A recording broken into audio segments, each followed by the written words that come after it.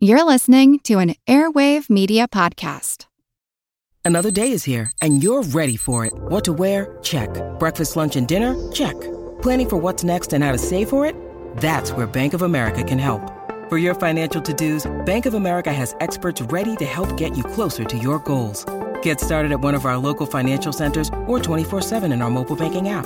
Find a location near you at bankofamerica.com/talktous. What would you like the power to do? Mobile banking requires downloading the app and is only available for select devices. Message and data rates may apply. Bank of America N.A., member FDIC. Here's a program from our archives.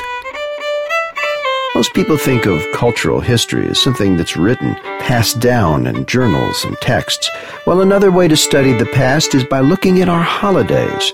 Often these annual observances are a kind of time capsule bearing the story of where we came from. I'm Jim Metzner, and this is the Pulse of the Planet. During this week, about 200 years ago, African slaves in New York State gathered to celebrate Pinkster, a spring holiday with Dutch origins. Pinkster, historically, is a celebration which the Dutch introduced to the Hudson Valley, and it recognizes really the return of spring, the return of life. Albert James Williams Myers is a professor of black studies at the State University of New York in New Paltz.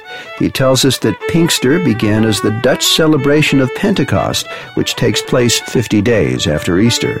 But the holiday soon passed into the hands of the African slaves who were working on Dutch land. I would say in the beginning they perhaps stood on the sidelines and watched, and gradually over time they themselves got involved. What happens over a period of time is that Pinkster, by the middle of the 1700s, really becomes an African festival. It's not that the Europeans had withdrawn, just that the Africans had got so involved in it. And for the African, it was a way of preserving his and her traditions. They were able to use a European vehicle by which to give expression to their African traditions. Thanks to Tom Phillips for the fiddle music and the Children of Dahomey for the drumming.